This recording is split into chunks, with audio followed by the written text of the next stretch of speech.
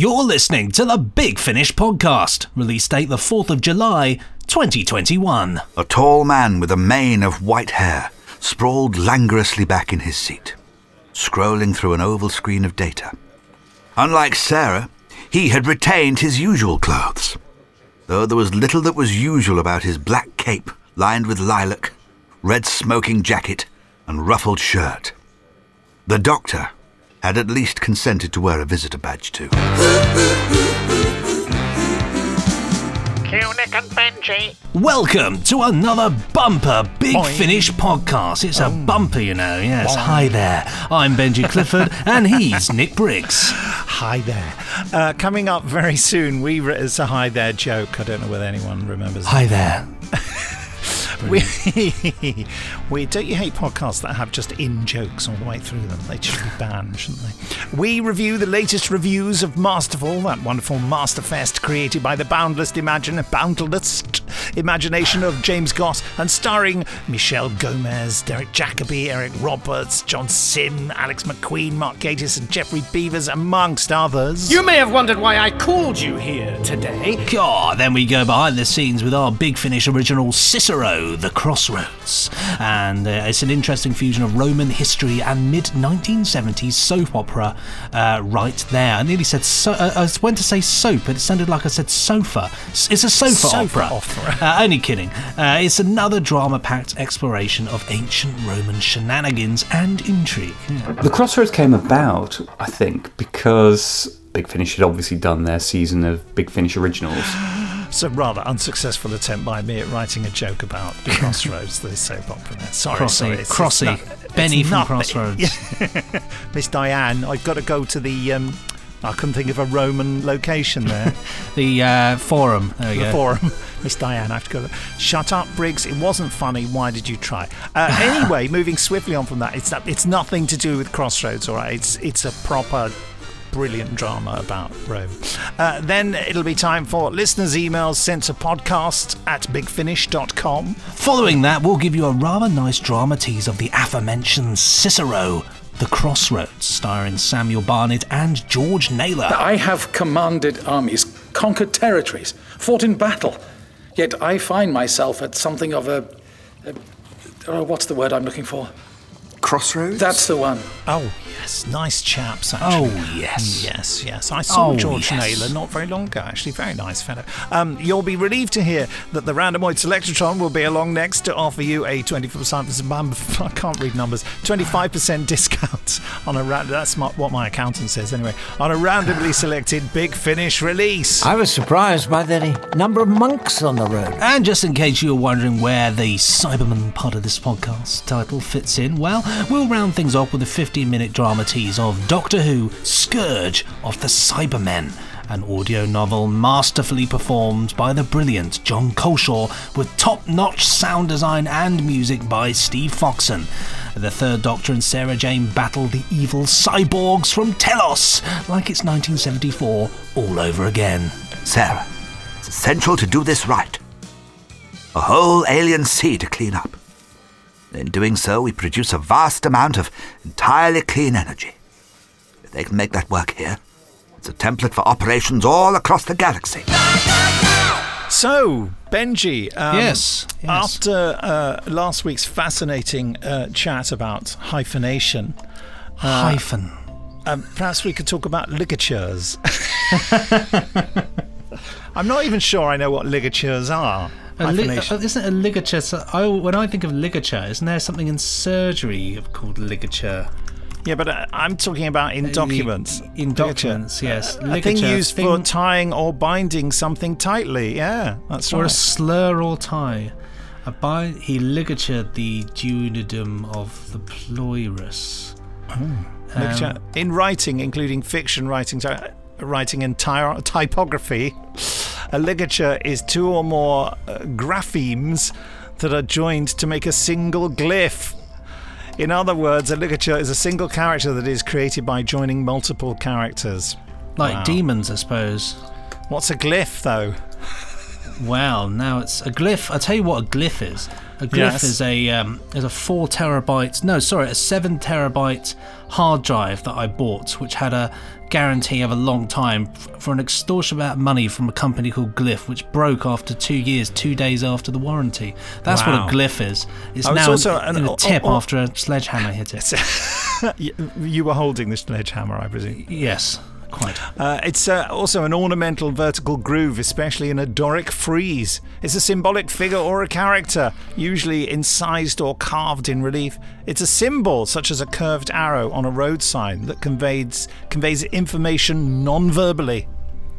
Oh, well. Okay. A glyph there is various glyphs representing a lowercase a. Allographs of the grapheme. Yeah, what's a grapheme? A grapheme. Grapheme is the smallest functional unit of a writing system. But Nick, what is a writing system? Have you ever played the game, the Wikipedia game? What's that? So you have to. So for example, if I go from writing system here, right? You say right, you have to get to somewhere from this page in as quickly as possible. So we'll say I'm on the page writing system, and I've got to get to Dalek.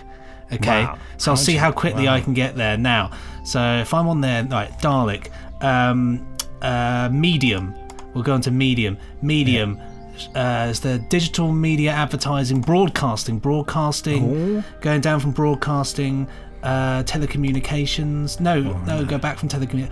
Over-the-air broadcasting, over-the-air programming. BBC? I'm looking, BBC, we've got to find BBC. BBC 1, BBC 2, BBC 3, BBC 4, multimedia BBC 5, messaging, BBC 6, BBC 7, open BBC mobile, Heaven. wireless, firmware, smartphones, mobile devices, Wi-Fi, mobile devices. We could be here for some time, folks. We could be here for some time. We're going to get to the end of this, don't worry. We're going to get to the end of this. iPlayer, maybe, BBC iPlayer. Yeah, that'll do it. Article from BBC News. This is going to take forever. This is pointless, isn't it? Really, I realise that if I was doing this in my own time, I could do it. But if you had a day spare, this is a podcast where people want to listen about Big Finish, and probably not me on the page of Zigbee. But it's an interesting game, and I think it's probably inspired people to try it at home. Isn't that right, listeners? Yeah. Basically, it means that I can't get to Dalek from writing system.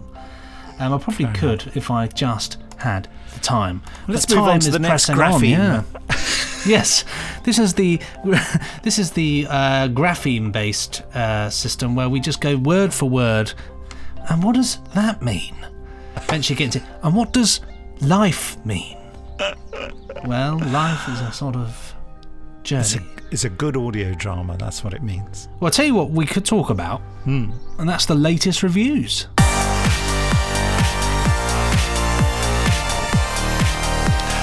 Oh, and this week, as promised, Masterful. I presume you summoned me? To a ruined castle on a desolate rock? Hardly my style. From Big Finish Productions. You may have wondered why I called you here today.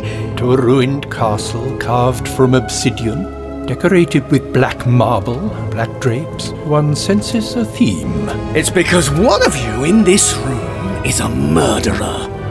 And it's me! Masterful. My dear master. This is a very great and, may I say, unexpected pleasure. We've never done this before. Got together, had a chinwag, swapped evil schemes. Yes, a knees up. And it's not just to cheer up you sad sops. No, it's to gloat. Why? Lean in. No, lean closer. I've won. The doctor is dead. But I'm going to fight back, and I won't ever give up. Look your master in the eye. The thing is, someone, naming no names, but hint hint, gloaty McGloatface over there, forgot to invite me. So, I am gate crashing. You're a beautiful woman, improbably. I'm the master, and you will obey me. Your cute little frowny frowns, the 7 dwarfs, schemy, and crispy. That's you, barbecue. Look out there. Planet may not be much, but the sunset's to die for. All those stars, mine. All the planets spinning around them, Mine too. All creation bows down and worships me. I am finally the master. The universe hangs in the balance. Boom. Pure raging evil. I've come from another dimension. The stars are going out in my universe, and the threat comes from this one. Miss Grant, listen. Listen. Listen. We're all the master. We're all the master!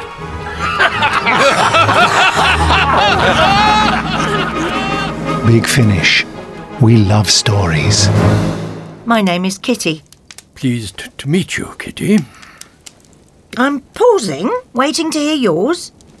It is, I am generally referred to as the...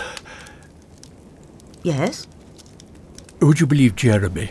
And all you have to do is go to bigfinish.com and type Masterful into the search pane at the top, and you'll get your just desserts. Oh, trifle? Ooh, maybe. First up, bigbluepodcast.co.uk, Mark Donaldson says, "This is possibly one of the best master stories we've ever had. For all the big names, cameos, desolate planets and universe-ending portent, this is fundamentally a character study." What's a character study? Let's have a look. It's a story that interrogates what the master is actually capable of. It's also really, really funny and arch and a wee bit sexy as well. Oh, blimey, matron. Whatculture.com, Tom Howson. Tom Howson is writing for whatculture.com. We normally read out Tom Howson's tweets, don't we? This is certainly an epic Doctor Who story which any fan will be blown away by. Packed full of cameos and references, map references. This is exactly how to celebrate such an iconic character.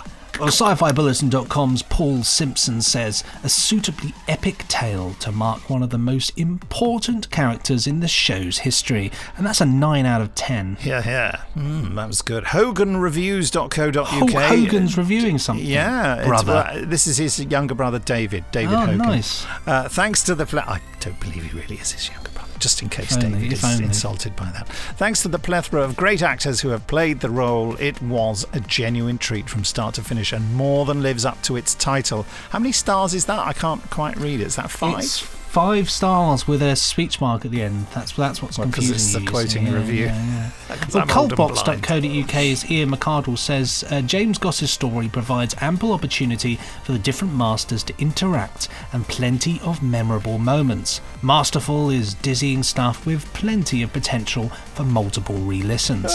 You're making me giddy. No. IndieMacUser.co.uk, Jacob Licklider says, overall, Mrs. Overall, Masterful is a brilliant way to start off. Excuse me, just clearing my throat. Start off 2021 celebrating who the master is and what it means to be evil. 9 out of 10. Oh, I give that review 9 out of 10 as well. Digitalfix.com says, Lachlan Haycock says, not digitalfix.com, I'm just talking now. What's most rewarding is listening to these fantastic characters play off one another. It's Beavers, Gomez and Sim who have the meatiest material to work with. It's Beavers, Gomez and Sim and they're heading towards the finish line now. And it's a goal there for Geoffrey Beavers for interesting new aspects to his character. Gomez behind there with Missy's interaction with Joe and how that links to her personal arc. And then Sim coming right from behind for being one at the centre of everything. There we go. Back to the studio. Thanks very much there, Lachlan. Warpedfactor.com, Matthew Creasel says, it's an epic in every sense of the word, showcasing not just the various versions of one of the Doctor's greatest villains, but so many of those who brought the Doctor's nemesis to life over the last 5 decades. Well, WhoReview.com, Daniel Mansfield says, come for the multi-master thrill ride of Masterful. Stay for the exceptionally good I Am the Master and Terror of the Master. This is an extremely strong collection of stories charting the Master's journey from the suave, debonair Roger Delgado to the crazy and hilarious Michelle Gomez and beyond. Highly recommended, and that's a 4-star there. I'll give it 5. Yeah, it sounds like a 5-star review. I think there's a mistake there. Yeah. I think it's Interesting. Yes, and of course in all this, I Am the Master and Terror the Master. Yeah, are you really? Not to be not to be forgotten. I Am the Master, I think, is by Simon Gurrier, and Terror the Master is by Trevor Baxendale. Brilliant work there, as well as James Goss's fantastic Masterful itself. On Twitter, Andrew on Sea Air says, I love Big Finish's Masterful, dark and funny at times, seeing all the different incarnations come together for their 50th anniversary. And Trevor Baxendale's third Doctor audiobook narrated by John Coleshaw, couldn't be impressed enough. Here's to the Master, #Doctor Who. Ricky Orr on Twitter says... Ricky Orr what? Or who, yes, that's what they do on the train here. If you go towards Hastings, the next stop on from Hastings is Orr, and whenever the train thing says calling out Hastings and Orr, everybody goes, or what? Somebody always says it, or what? He says, so Masterful is deliciously evil, devilishly camp, dastardly daring, and rather delightful. Adored every second of that. Wow, brilliant. Eddie from TDTV. I wonder what that stands for.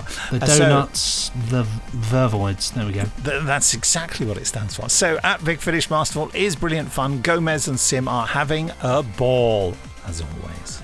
With 2 T's. So I'll have 2 T's, love. With 2 T's.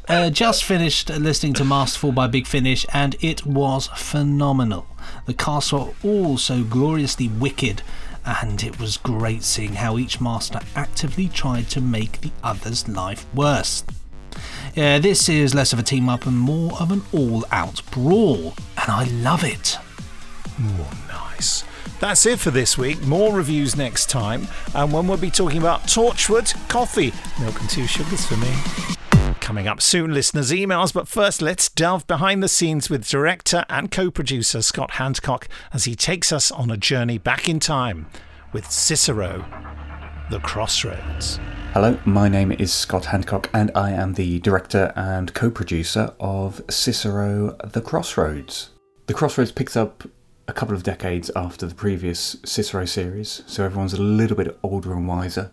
We've got all the familiar faces in there, and quite a few new ones, and it's just been really interesting positioning Cicero at a different point in Rome's, long and difficult history. I wish to speak with Gaius Julius Caesar. Would you be so kind as to take me to him? Depends who's asking. Marcus Tullius Cicero, former consul of Rome, vanquisher of Catiline, saviour of the Republic, statesman, lawyer and orator. And he's expecting me. The Crossroads came about, I think, because Big Finish had obviously done their season of Big Finish Originals, and earlier in the year, 2020, the final instalment of that came out, The Human Frontier. I saw that had been recommissioned very quickly, and just thought, oh, well, if we're reopening commissioning again, I'll ask the question. And actually, I think someone had written into the Big Finish magazine Vortex and said, will there ever be more? And Nick said something to the effect, Nick Briggs, our executive producer, said something to the effect of, well, the door's always open if Scott wants to come a knocking.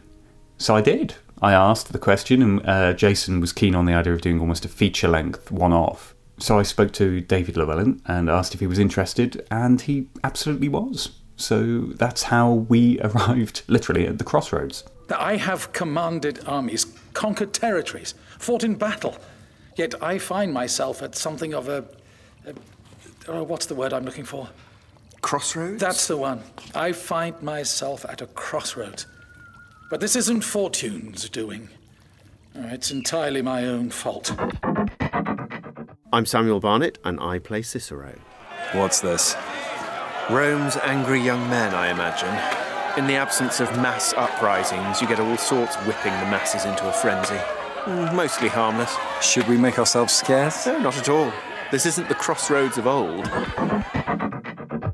When I first read the script for this particular drama about Cicero, it struck me he's changed a lot. He's not the one who works things out. He seems far less, in a way, of a strategist in this particular drama, and a bit more reactive, I should say, to events. That's the word I'm looking for. He seems more reactive to events than actually shaping them. He's got more people around him who do a lot of the kind of scheming and the working out of things.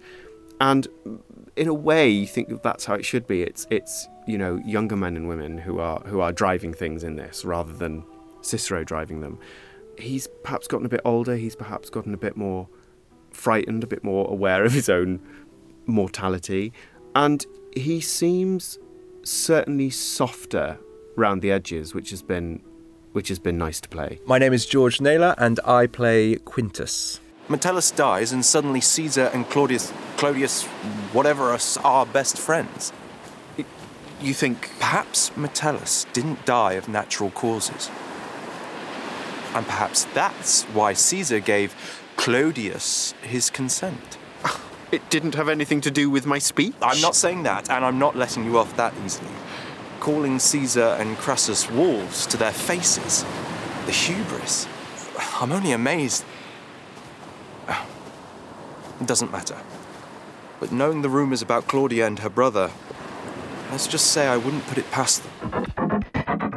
I think there is definitely a sibling chemistry going on. Although, I think the great thing about Sam is that even though he's a little bit older than me, not by much, but what I'm saying is that I think it's easy for an older actor to be either doting or quite patronising to a younger actor. And there's none of that. There's no ego. There's no... everybody's so patient. I'm very much aware that I'm still within the first 5 years of my career. So everything's still a learning experience for me. And Sam and Scott have just been so patient with their time. And I love them dearly.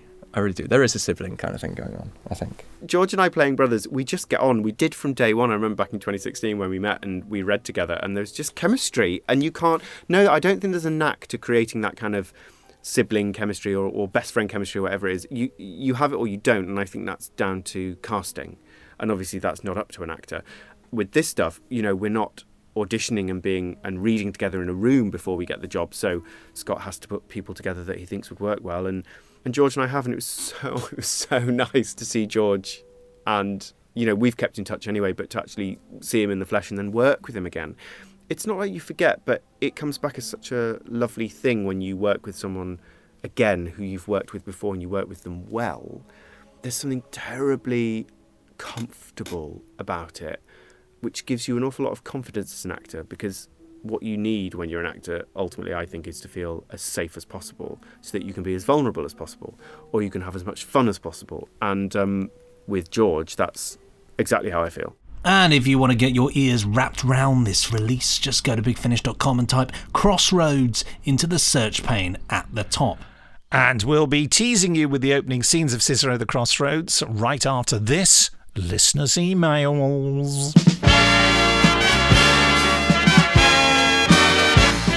Well, you don't have to stand at the crossroads to receive an email, because emails don't travel by the road, I suppose, is the true answer to this question, isn't it, really? They don't, well, I suppose they do, technically. No, letters do. As you can tell, I am no knowledgeable factor in this. But if you want to send us an email... That was a very strange sentence. Thank you very much.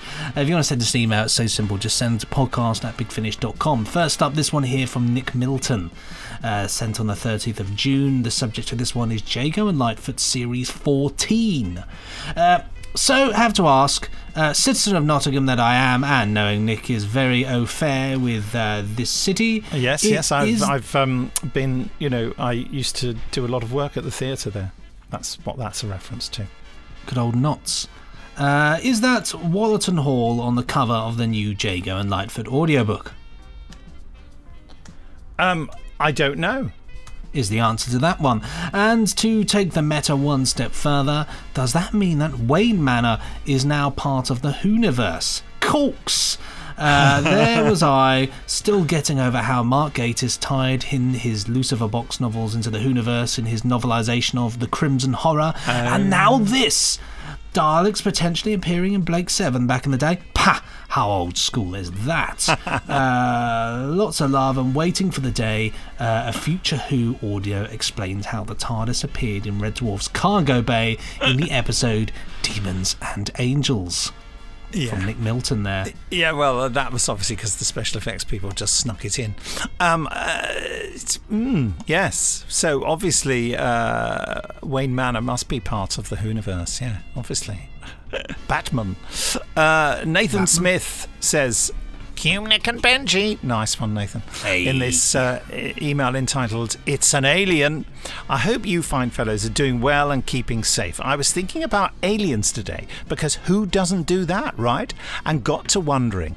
I'm assuming both of you believe life is out there and that there is life other than what is on Earth." Interesting phraseology, in the universe.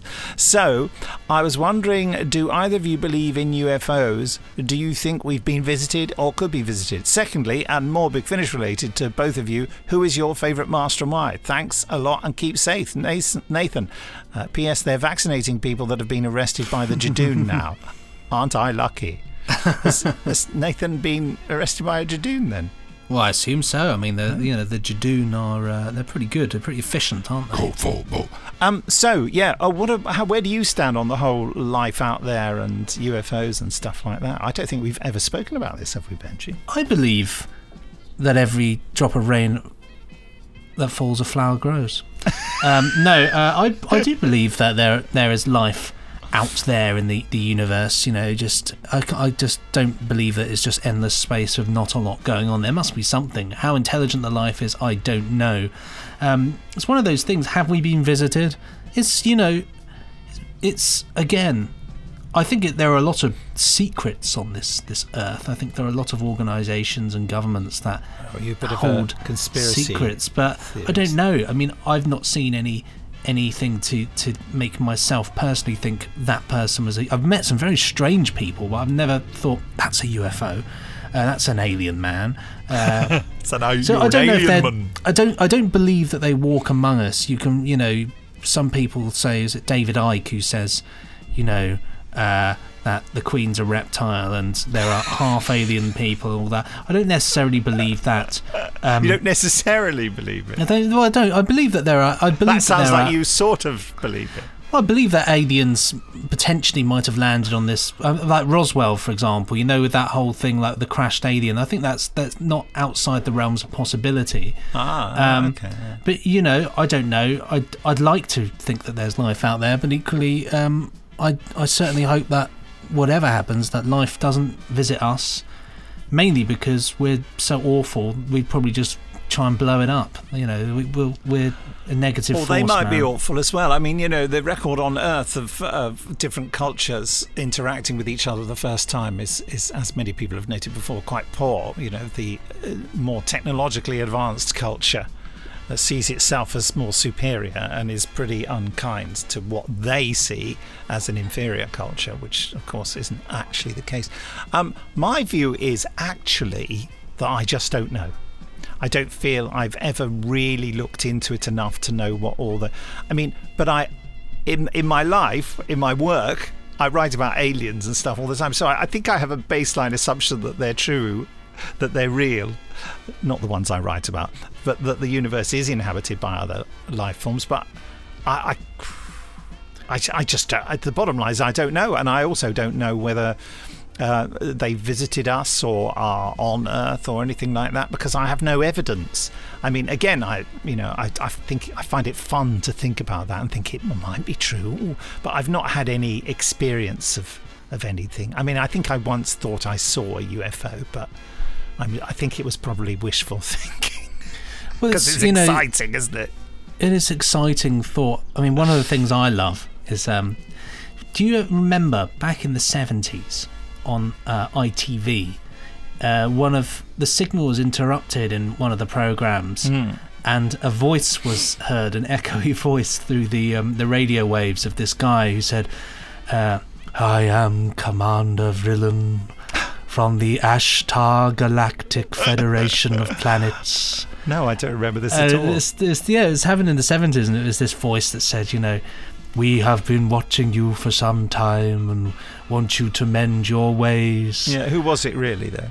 I suspect it was just students messing around, but this idea, there's a force out there that's saying, you need to stop fighting each other. before we can introduce you to the other planets. Yes. That's I mean, kind of my thought. all of these ideas are externalizing things that we should find within ourselves, aren't they? You know what I mean? Yeah, absolutely. And I don't know, it's one of those things, is that I want to believe. I can't see, when I think of my mind, I can't think that we're the only, given how technologically advanced our society is, and as organisms, how the fluke of existence is. It seems crazy to think there's nothing else at all out there. Well, I mean, it's certainly quite a lonely thought, isn't it? I mean, I must have told you this before, and I can't remember whether I've said it on this podcast before. When the first pulsar was discovered, the scientists involved thought for a moment that it was a regular and non-natural phenomenon, and they thought it could possibly be a signal from another intelligent species a long way off in space. And there was a moment when they thought, should we just not tell anyone? Because they had real fears about, if it is, it could cause a terrible fuss, or that, if we try to contact them, it could be the end of the human race and all that sort of thing. And then they realised it was a natural phenomenon and something going around a star or something that makes it pulse or what have you. But you see what I mean? Even back there, I think this was like in the 50s or something.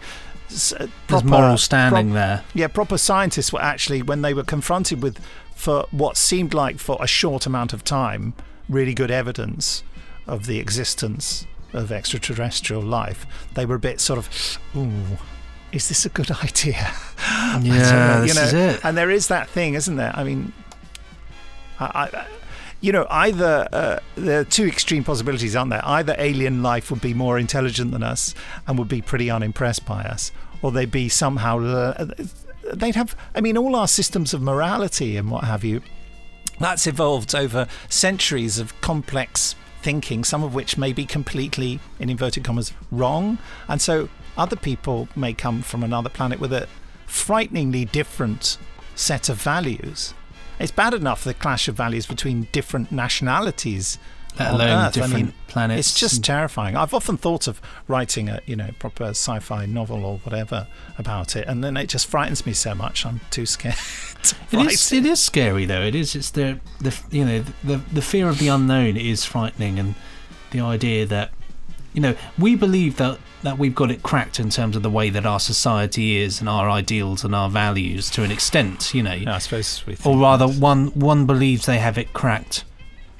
Personally, you think this is what I believe, and this is what I think is the right thing to be and do. But to have that, from a completely different perspective, a different planet with different history, different rules, values, thoughts. There's no right or wrong, is there? Or is there? Well, Paul Benson writes in next. Paul Benson of the great pop group The Bensons. Subject to this one is an idea and thank you. Oh. Nick and Benji, I'm writing to you whilst listening to your podcast. Oh, good.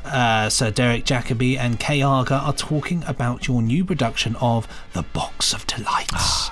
And it struck me that there are so many people I know who would adore listening to it. Yes. The dustman, the postman, the Batman, the Robin, the Batman, the Batsman. It then struck me, please tell me to stop striking me, it's not nice and I bruise easily, that not many of those people would be inclined to seek out a Big Finish production by themselves. No. Also, most of my friends have abandoned physical CDs entirely in favour of downloads. Many people have. I think it could be well worth your while to look at ways of letting your regular customers buy Big Finish stories for their friends. For example, I will definitely buy the Box of Delights through your website for myself. If I could then, perhaps for a tiny discount, buy a second one that I could somehow mark as a gift, then enter a friend's email address on the checkout, the website could automatically email them with a link to download their own copy of the story. Well, it sounds awfully optimistic of the website there.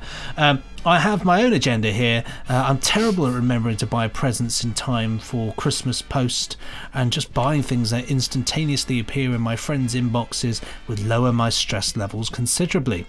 But it could also be a way to A, make it easy for your current customers to spend more money on your website, and B, give you access to potential new customers who would enjoy your stories but may not know you exist yet. I know that you looked at gift cards before now, but receiving a specific story feels far more personal and thoughtful to me than getting a gift certificate, which is just like getting a kind of less versatile kind of money. Yeah. My money is less versatile than yours. It's less. Yes, this money can only get me a book from W.H. Smith's. But thanks for all the work you do. Big Finish productions are of unfailingly high quality and always a pleasure to listen to. All the best, Paul Benson of the Bensons. Oh, thank you, Paul Benson of the Bensons. That's a really nice email, and it's really intelligent. And you're absolutely right. That would be fantastic. I'm just going to be really honest here, which will just upset so many of my colleagues. You know, this kind of thing is on a long list of things that need to be done to the website, but because of the way our website was originally created, this iteration of it, and then recreated still based on the original way, it's so hamstrung in its processes that it's so difficult to make these adjustments, which on, off the shelf software you could just buy would be so much easier. You just buy a plugin to fit, and our site doesn't work like that. Everything has to be handcrafted out of clay and straw to make it work. I'm exaggerating. So, yeah. I mean, Paul, it's a brilliant idea, and I would do it tomorrow. But nothing happens tomorrow in terms of our website, despite all the really hard efforts of all those involved who do brilliant work and are lovely people. So, there you are. Interesting answer or not? You decide. That's it for this week. More emails next time.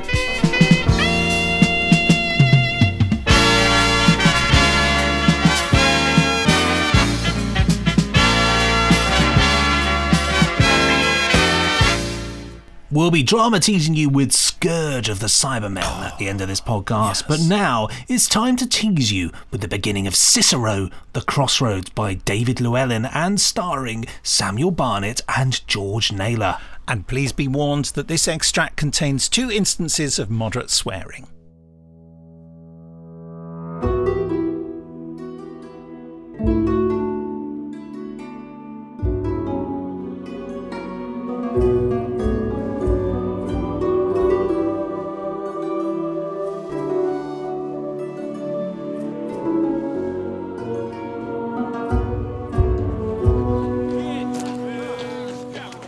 It was the year of the consuls Metellus and Afranius, the year Julius Caesar returned from Spain.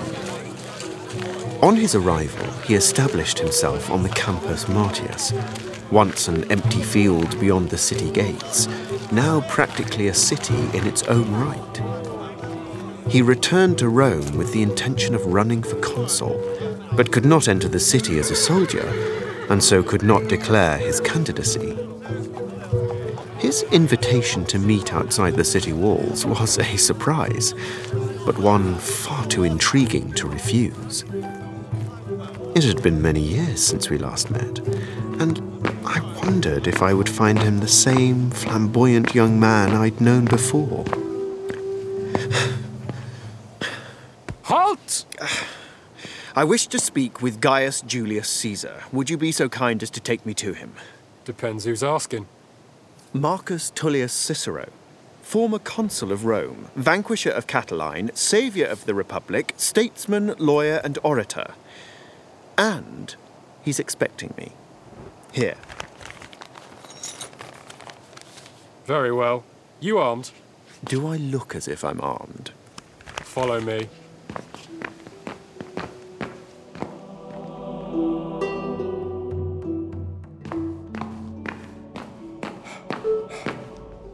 Sir, you have a visitor.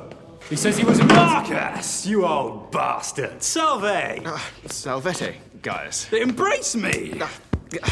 You're going bald. So I've been told. That'll be all, Centurion. Yes, sir.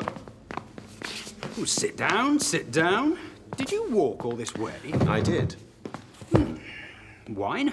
Not at this hour, but thank you. Very well.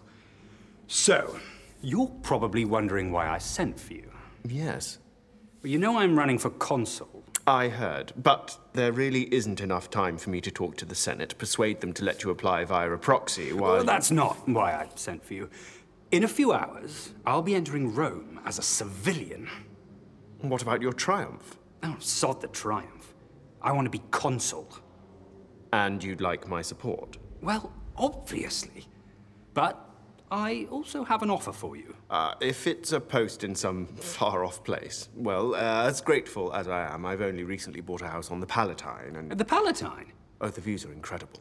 It looks out over the whole city, and in the evenings... Is that Crassus's old place?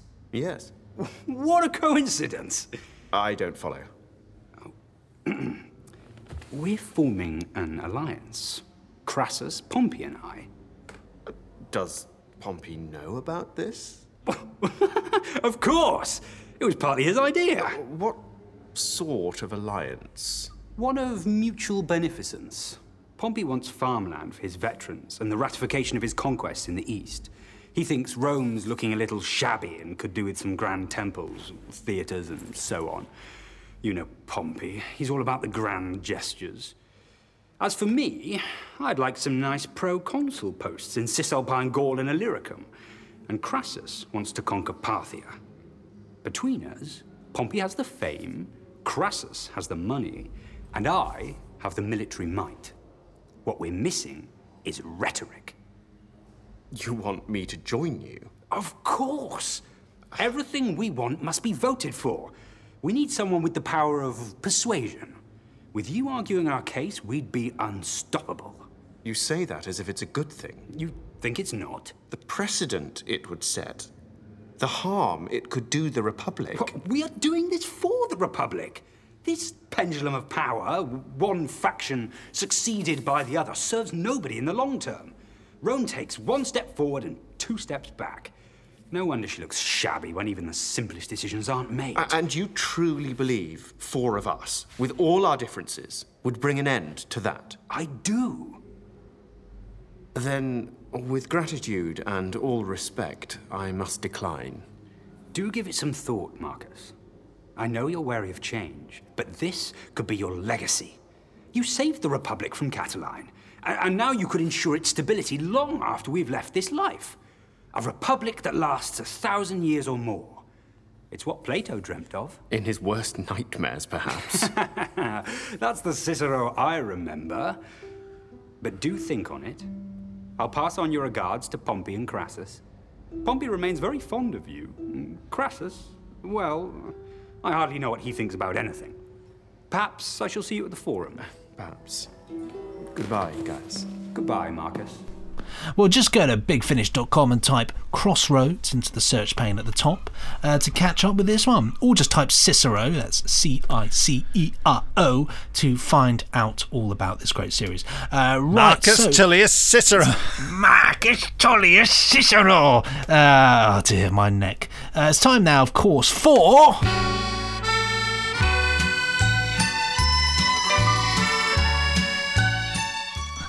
The Randomoid Selectatron. I don't know why I said it like that. Where we give you a 25% discount on a randomly selected Big Finish release. Okay, let's Well, do Ran it. has spoken here. It's What Doctor Who, The Companion Chronicles, The Flames of Cadiz. Oh, lovely. Of William Russell and Carol Ann Ford. The originals, you might say. How fantastic. Let's listen to the trailer. Coming soon from Big Finish Productions. Doctor Who, The Companion Chronicles, The Flames of Cadiz. I was surprised by the number of monks on the road. Mendicant friars begging for alms. But I'll warrant most have more coins in their pockets than any Hidalgo noble. They come!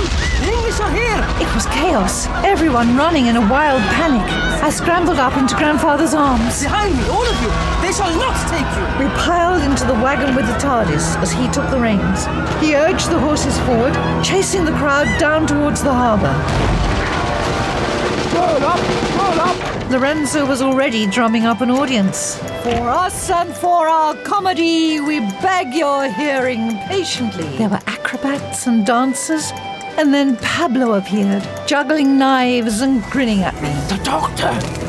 Help the doctor! But I couldn't go yet. Ian! My friend Esteban was burning. Ian! I couldn't leave him. Hurry! Please! Father Richard saw what he wanted. I was finished. Ian Chesterton, you are charged with heresy. You will be put to death, and your soul consigned to eternal damnation. Subscribers get more at bigfinish.com. Oh, beautiful bit of work this. Yeah. Great stuff. Oh, it's got 4 episodes as well, yeah, in the good old style with individual titles. Carol Ann Ford and William Russell are 2 people who, really sort of, I think in the 80s maybe, and then the 90s, I was lucky enough to spend time with them both filming Mythmakers, and, sort of checked in with them over the years. I last saw Carol when we were doing Susan's War. And it's always nice to have a chat. And William Russell, I remember I spent a fantastic day with him on a London bus filming our interview. That was really good. A day with Sir Lancelot. Yeah, well, exactly. Our swords weren't drawn. But it's, it's well worth getting this. Benji will now explain to you how you get your discount while I email Jackie at Big Finish to make sure she puts the offer live. Okay, off you go, Benji. So it's really easy. Go to bigfinish.com and on the menu at the top, go across to podcasts. On the podcasts section there should be the latest podcast in question. It will say read more. Once you've read more, underneath the picture of us in the blurb, it'll say just click here and enter the code BUCKUP. That's BUCKUP, no spaces, no capital letter, and all capital letters, no spaces, no punctuation, no numbers. No pigeons, no boxes of crockery. Enter that in and you will get your discount. Simple as that. It's well worth doing. Good way to fill a few gaps in the collections. So easy to suddenly think, oh, I forgot all about that release. I better get that one whilst I can. Nice. So get your discount and enjoy. Good. Well, I've sent the email. Magic. Well, perfect stuff. Well, thank you so much to Ran, we should say, Random Word Selectatron. Nice choice there. So next week's podcast is entitled 9 Daleks and Yeti. That means there'll be 9 Daleks and a Yeti somewhere, which means that we'll be going behind the scenes with the latest Doctor Who Early Adventures series and teasing you with After the Daleks. As well as that, we'll be giving you a 15-minute drama tease of the brand new 9th Doctor adventure, Girl Deconstructed, written by Lisa McMullen and starring, of course, Christopher Eccleston as the Doctor. Oh, wow, thanks for that taster for next week's podcastery, Benji. In the meantime, it's time for us to say it's been brilliant being here this week, but time for us to move on. See you next time, and do have a really great week. Take care now. It's been brilliant us being here this week, but time for us to move on. See you next time, and do have a really great week. Take care now. It's just amusing me doing that. It's not amusing anyone else, but never mind. That's not the point. Time now for Doctor Who Scourge of the Cybermen by Simon Guerrier and performed by the ever-brilliant and lovely John Culshaw.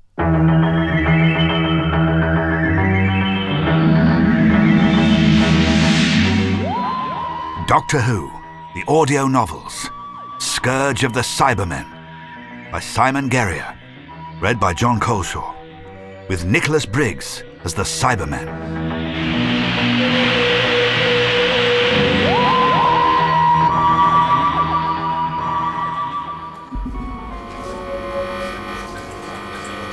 The lights flickered. One, then another slender neon tube winked and twitched. Yet in the bustling control room, the scientists paid no heed to the lights. The men and women busy working all wore the same uniform, navy blue dungarees and pale blue t-shirts. At rows of desks, they picked over data on flat oval-shaped screens. Some discussed details in urgent whispers. Others ticked off tasks on clipboards. but they did not look up. As the scientists buzzed around her, Sarah Jane Smith was the only one to stare up at the flickering lights, her expression stern. She was a bright-eyed woman in her early 20s, her dark hair cut short in a sensible bob. Just like the scientists, she wore blue dungarees and T-shirt, plus a badge marked Visitor.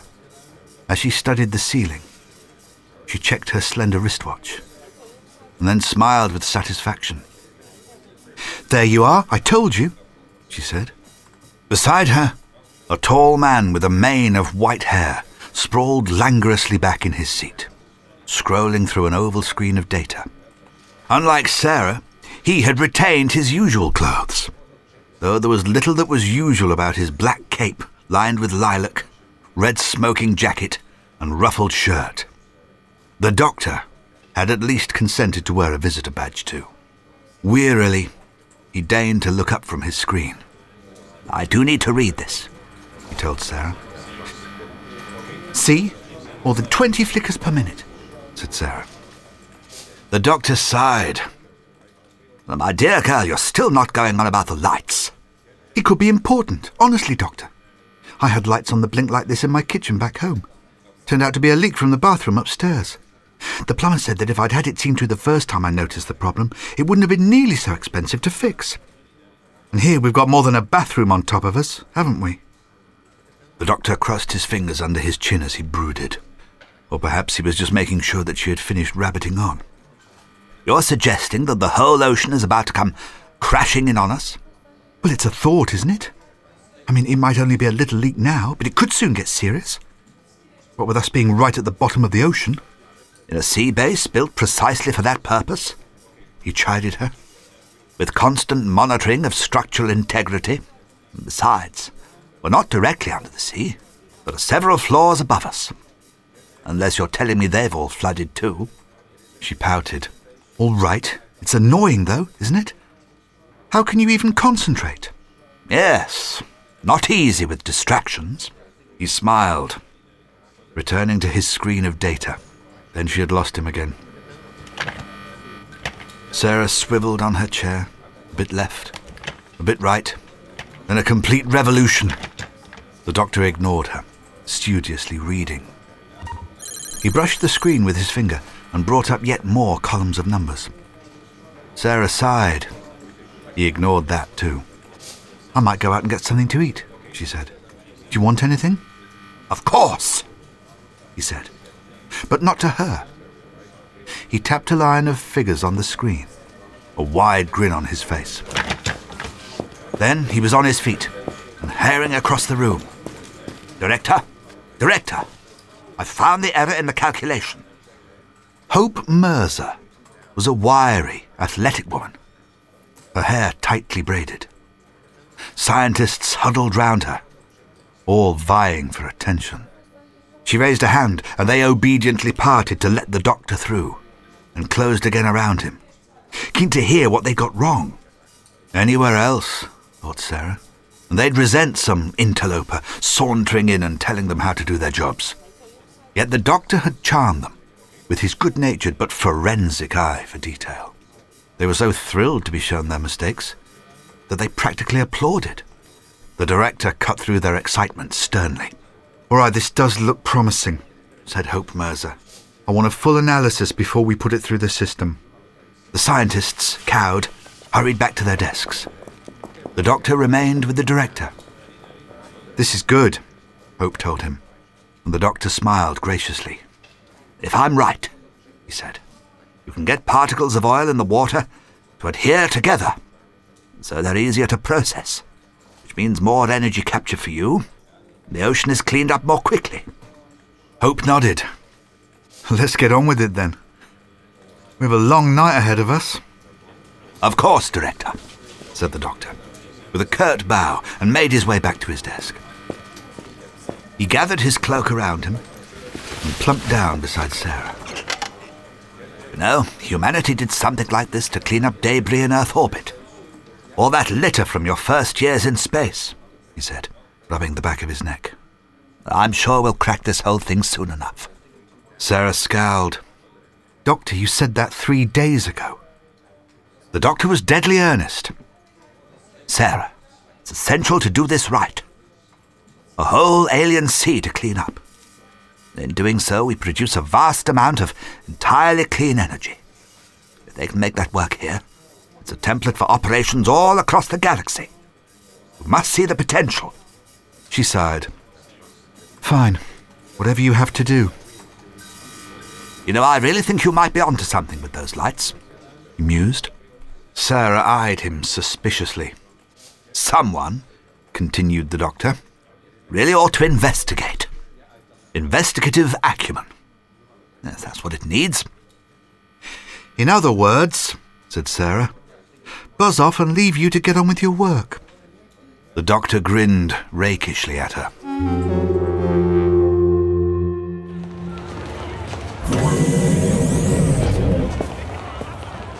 The Investigations Directorate building was a gigantic sphere, positioned in the centre of an open space, twice the size of Trafalgar Square. The concourse tapered in an almond shape, with the spherical building just off its centre. It looked like a gigantic stylized eye. Like eyelashes, passages led off to other parts of the sea base. The whole structure sat beneath a high, vaulted ceiling, painted pastel pink with wisps of cloud in violet, an impression of some alien sky. There were also regular portholes and a huge bay window looking out on dark ocean depths. Yet the people thronging the concourse barely noticed the deep. They were busy, chatting at one of the various boutique shops or cafes, or supervising children at the swings. Though science was the principal aim of the sea base, the boffins and their families needed feeding and time off to unwind. The result was a rich and busy community, a whole ecosystem of supporting occupations. Everyone had their role. Everyone, that was, except Sarah. She mooched around. Denzel, the kind old man who ran the coffee bar she liked best, was busy with other customers. A group of harassed young parents had taken Sarah's favourite bench. The parents herded their toddlers out of the way of an approaching forklift truck. In the cab sat a grinning teen. Caught you? Bunking off? Sarah laughed. It's not bunking off when they have nothing for me to do. Hello, Mercy. Mercy Mirza was the 13-year-old daughter of the head of the Investigations Directorate.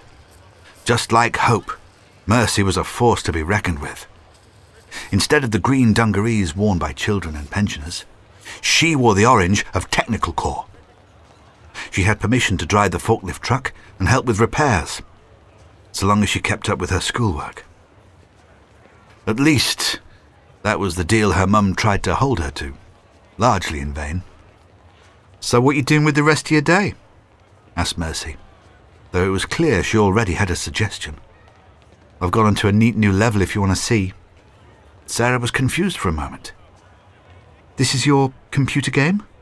Mercy rolled her eyes. Screens, not computers. And seriously, what games aren't on screens? The girl had a way of making Sarah feel 1,000 years old. Anyway, Sarah had things to be doing. I was going to investigate this business of the lights, she said. You don't have to come. Mercy laughed again. No fear. You know there's a threshold of tolerance, right? It's all checked and verified. There are protocols. I don't get why people have this thing for the lights. Sarah nodded patiently. I said you don't have to come. And then she realised what Mercy had just said. Who else has a thing for the lights?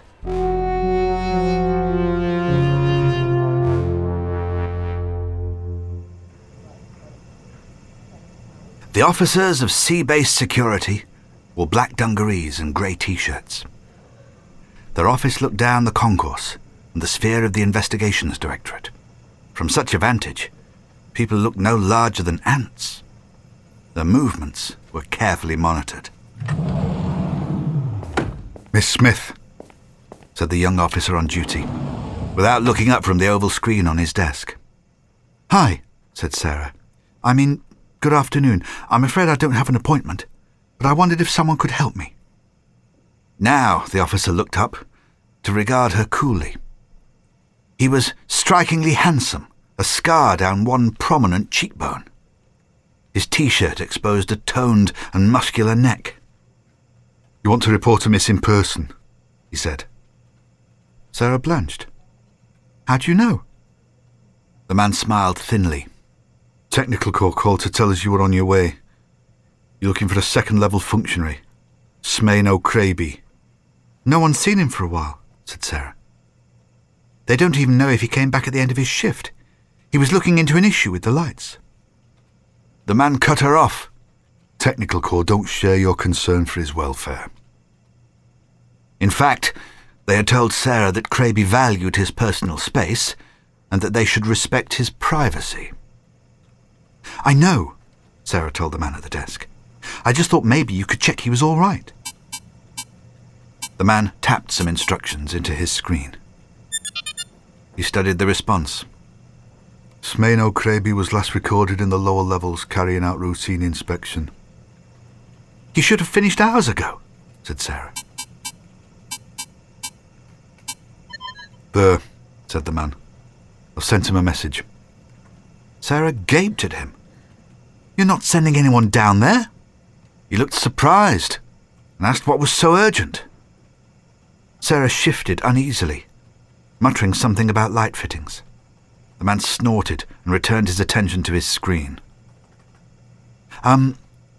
Said Sarah after a while. "Is there anyone else I could talk to?"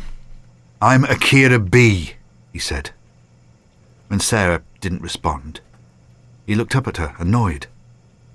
"I'm head of security, and I have more to worry about than a man slightly late back from his shift." "Of course you do," said Sarah.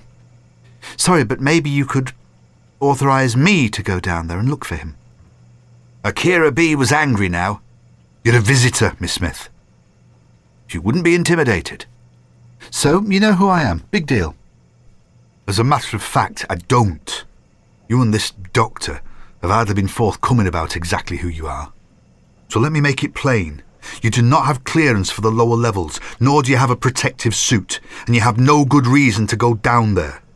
Now, if I might get on." He didn't look up again. Sarah studied him for a moment.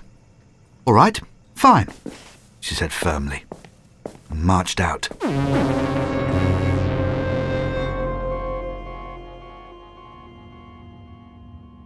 "You're sure this is what he said?"